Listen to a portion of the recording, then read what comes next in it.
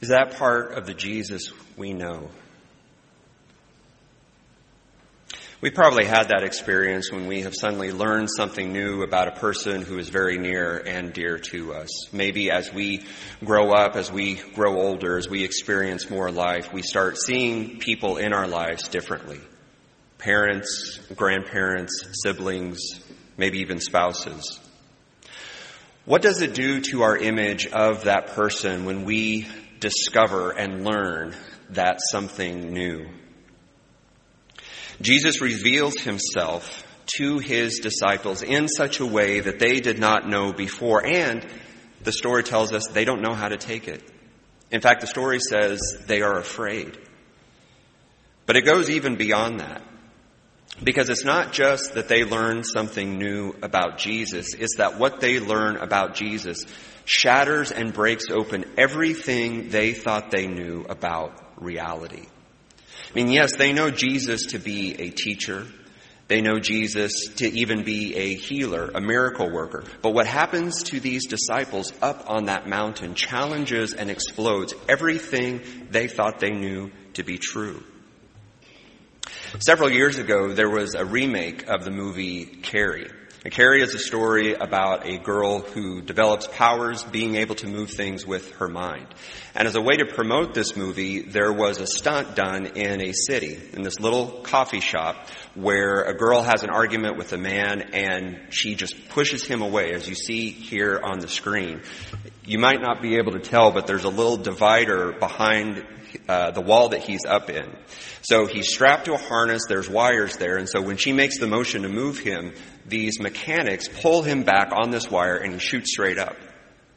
Now, of course, the effect is nobody else in the coffee shop knows that this is happening. So they think they're actually witnessing someone perform telekinesis. Just imagine what that would be like. Let's say you're at your favorite coffee shop or grocery store or wherever, and you see a girl being able to do this. Would you be in awe? Would you lift up your hands and say, "Praise God," or would you be terrified? I think I'd be terrified. And people are running out of the store. One guy is even kind of putting whatever he has up to protect him. I mean, the people in this shop are terrified, all from this stunt. If so many of our rules of reality were suddenly just blown apart, how would we really react? And yet, we profess that we believe and we follow someone who literally rose from the dead. When was the last time we actually let that profoundly impact and maybe even unnerve us? Several years ago, I officiated the wedding for my brother-in-law, which happened to be in Hawaii. Now, I know that was a big arm twist, but I felt it was my pastoral duty to go and perform this ceremony. One of the things that our family did, this was Morgan's side of the family, is they decided that they wanted to go see an active volcano. This all happened in Mount Kilauea when the volcano was active several years ago. Now, as a Midwesterner, this would never have occurred to me to get into a boat across the ocean and witness an active volcano. But Morgan's family is a little bit more adventurous than I am. So we got on a boat, we went all the way out there, and it was interesting. The ride there was fairly smooth and nice. And as we got there, as we saw this miracle, the water, as you might imagine, was very choppy. Because not only was there pressure coming out from the very top, there was also pressure coming from below. And so as we got there, it was like you were in a giant jacuzzi. And it very much felt like a hot tub jacuzzi, at least on one side of the boat. On the other side of the boat, it actually felt very cold. So we're actually feeling these water pressure bubbles coming up under the ship. At one point, I wondered if the ship was going to crack open because it was bubbling and churning, and it actually felt hot to the touch. And so on one side, it's really hot. On the other side, it's really cold. And, of course, by this time, we're all seasick. So everyone's overboard, spewing their guts out. And while all of that is happening, I'm watching this. This is actually a picture that I took. I couldn't really see everything that was happening. I saw a little bit of the lava, and of course it was very bright, and it was pouring over out into the ocean, and that was causing all of the steam to rise up. And so I only got glimpses.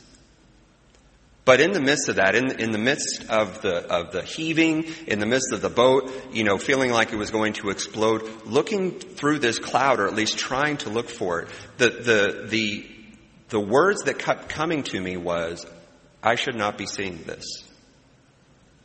I am too finite. I am too human to be witnessing what we've only read about in science books and even Genesis. Just looking through the cloud and just seeing what was behind there, not even fully seeing it, it was a traumatic miracle. And all the way on the boat ride home, of course, we're even sicker than ever now, and just thinking about what it was like to witness that moment. Then Moses climbed the mountain, and the cloud covered the mountain. The glory of God settled over Mount Sinai. The cloud covered it for 6 days. On the seventh day, he called out of the cloud to Moses. In the view of the Israelites below, the glory of God looked like a raging fire at the top of the mountain. Moses entered the middle of the cloud and climbed that mountain. And he was there on the mountain 40 days and 40 nights. That's from Exodus. In the midst of the people wandering through the wilderness, wondering where their home was going to be, Moses went into that cloud. About a month after we got home from Hawaii, we were looking through CNN, and we actually saw an article that the very boat that was taking tourists out to the mountain was destroyed. It wasn't totally destroyed, but at that point the pressure was so huge that giant rocks, pieces of earth, were shooting up into the sky, falling back down, and actually, I kid you not, one of them crashed in the seats that we were in just a month before. What would it be like to go into the midst of what was happening? I mean, do we allow ourselves to approach the mountain? Do we allow ourselves to walk into the cloud? To be open and ready for our reality to be broken open at any moment? Do we allow ourselves to even sit beside someone whose reality has exploded? Disaster responses. The individuals and families who have had to deal with the hurricane these last several months. The massive earthquake in Turkey and Syria. I was listening to a report the other day of this couple. They were woken up. Of course, this was very early in the morning, and they thought at first that it was just a normal earthquake, whatever that may mean. And they said the ground literally opened in front of them. And they said they heard this sound like a supernatural wailing as the hole just opened up and ate everything below them. When people's realities are blown apart from mass shootings. Just in our own community, 11 people injured. Just in an intersection on a normal day that a split second later was not normal anymore. A family, a couple, losing their child to miscarriage.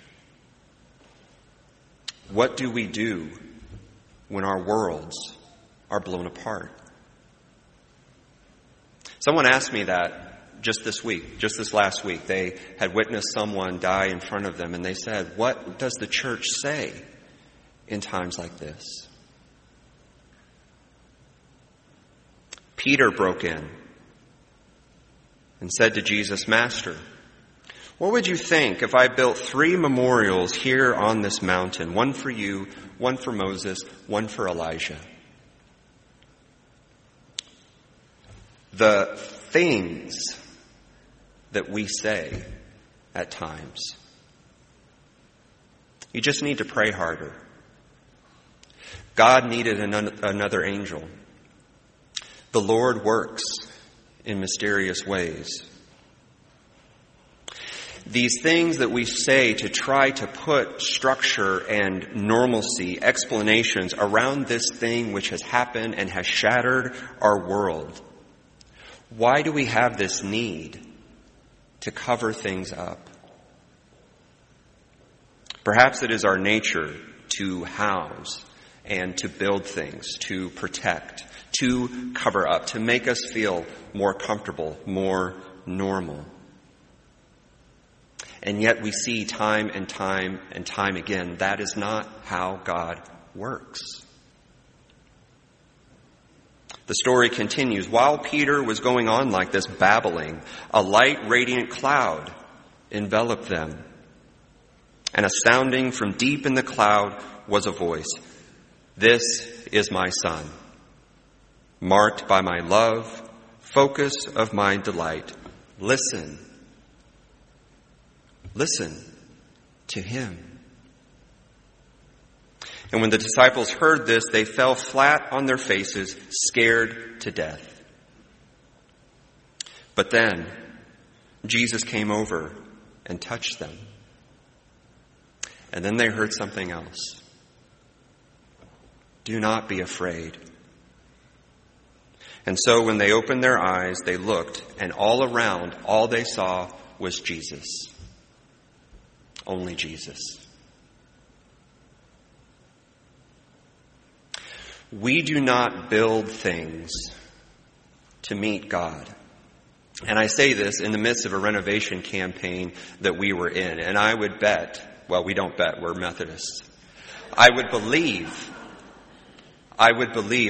believe that any and all of our folks who are in the midst of this renovation campaign, our leaders, our contributors, our supporters, certainly our youth and neighborhood ministry ministers, all of them would say, we are not building this so that people will meet God. For we believe they meet God in much more powerful ways than coming to a building. We do not build things to meet God, and we do not build things to be the church. Church does happen here, but it also happens out there. And it happens where we live. Where we live. The church does not sit. The church lives in the midst of mystery. Because it is not the mission of the church to explain God. It is the mission of the church to share God in all that God is, in all that God reveals, in all that God does. And the reality is we cannot share what we don't have. As Riley has said many, many times, if you can fully understand your God ain't big enough. It is okay for us to be able to say in times, whether it is seemingly normal times or times when our world has been shattered, that when we have these questions about God, what is God doing? Where is God in the midst of this? It is okay for us as the church to say, I don't know. I don't know. But I will go through this with you. It is okay to worship and to celebrate and to share a God of mystery. We saw this so many times during the pandemic.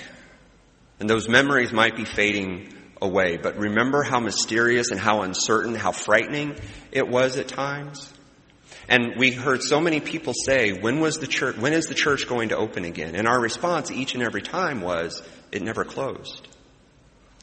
The physical doors may have closed, but your doors never did.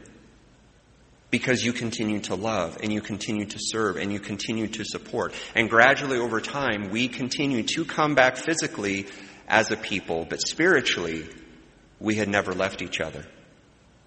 And we tried things like lawn worship, and things like different classes and different groups. And little by little, not only did we come back, but also individuals and families and people in our community started to see our church, started to see us in a new way. And now, of course, as we have fully reopened, as we have tried to get back to other things, we've also seen that some of those things have not worked, and also experimenting in new ways has actually worked wonders. Art groups, recovery groups, conversation groups who some may meet at the church, others may meet in the community, mission groups, starting new neighborhood partnerships, neighborhood ministries reaching out to new children, driving the buses places they've not gone in years. And any of us who see those buses know that the mileage on those things have gone far and wide, very far, very wide, and they continue to be there as a means of support for children and families in need. People who would not have looked twice at our church, walking by and thinking that church is too big, it's too prestigious, it's too historic, it's too whatever for me, are now thinking to themselves, maybe, just maybe, we can show Lakeland how church can be if we are not afraid to share a God who is mysterious. And so as we are leading up to the season of Lent, a time which, yes, we can use the word depressing, or we can say that's too ritualistic for me, or that is too whatever. But as a part of us living out and embodying a season of what does it mean to walk in the mystery of God? What does it mean to walk with the mysterious God in the season that I am in, or in the season that my friends or family, or just people who I have seen who are hurting? What is it like to walk into that cloud?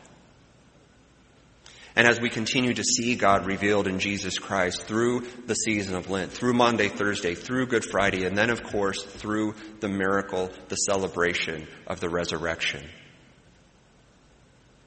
it is a way for us to go through the mystery, not to explain it.